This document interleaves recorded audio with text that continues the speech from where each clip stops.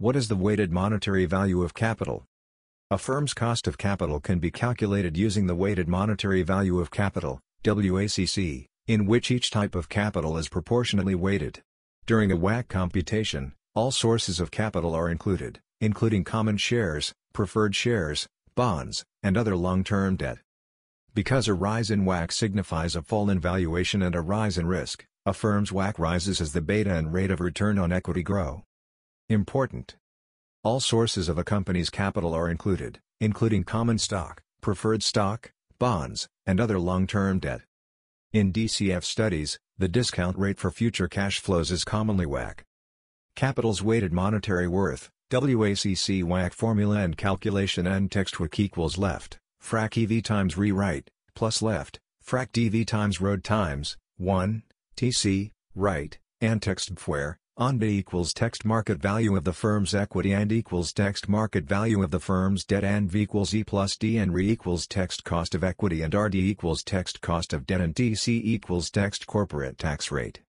WACC equals \SV say times RE plus \SV SD times RD times 1 minus TC, where E is the firm's equity market value, D equals debt market value of the company, V equals E plus D.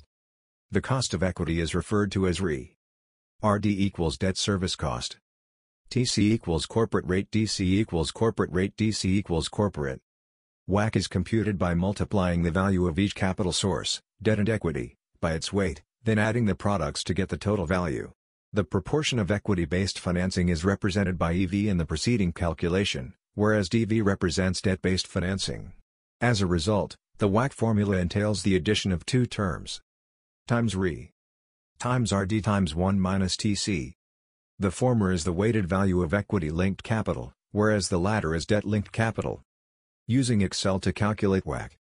Excel is frequently used to compute the weighted monetary value of capital, WACC.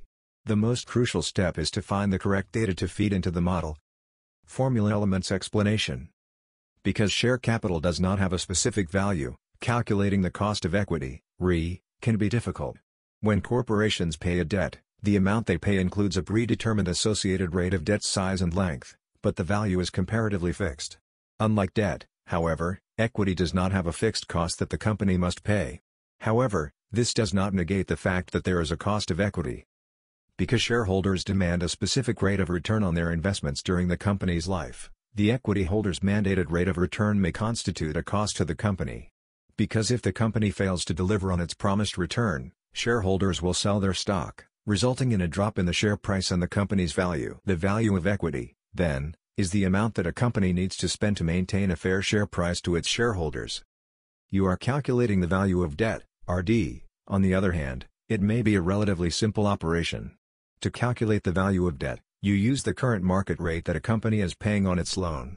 If the company pays a rate that differs from the market rate, you'll estimate a fair market rate and use it instead in your calculations. Interest paid is eligible for tax deductions, which are frequently advantageous to businesses. This is why debt's after-tax cost is frequently ROD. 1. Corporate tax rate. What can we learn from WACC? WACC is the average of those types of financing's pricing, weighted by their proportionate utilization in a given situation.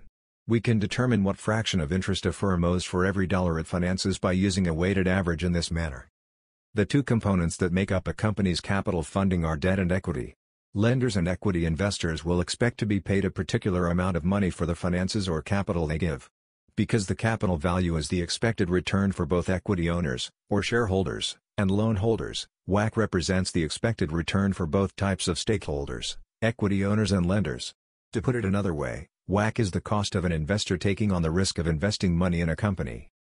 The WACC of a company is its total necessary return. As a result, company executives frequently utilize WACC to make internal choices, such as analyzing the economic feasibility of mergers and other expansionary options. Consider a corporation as a pool of cash to better comprehend WACC.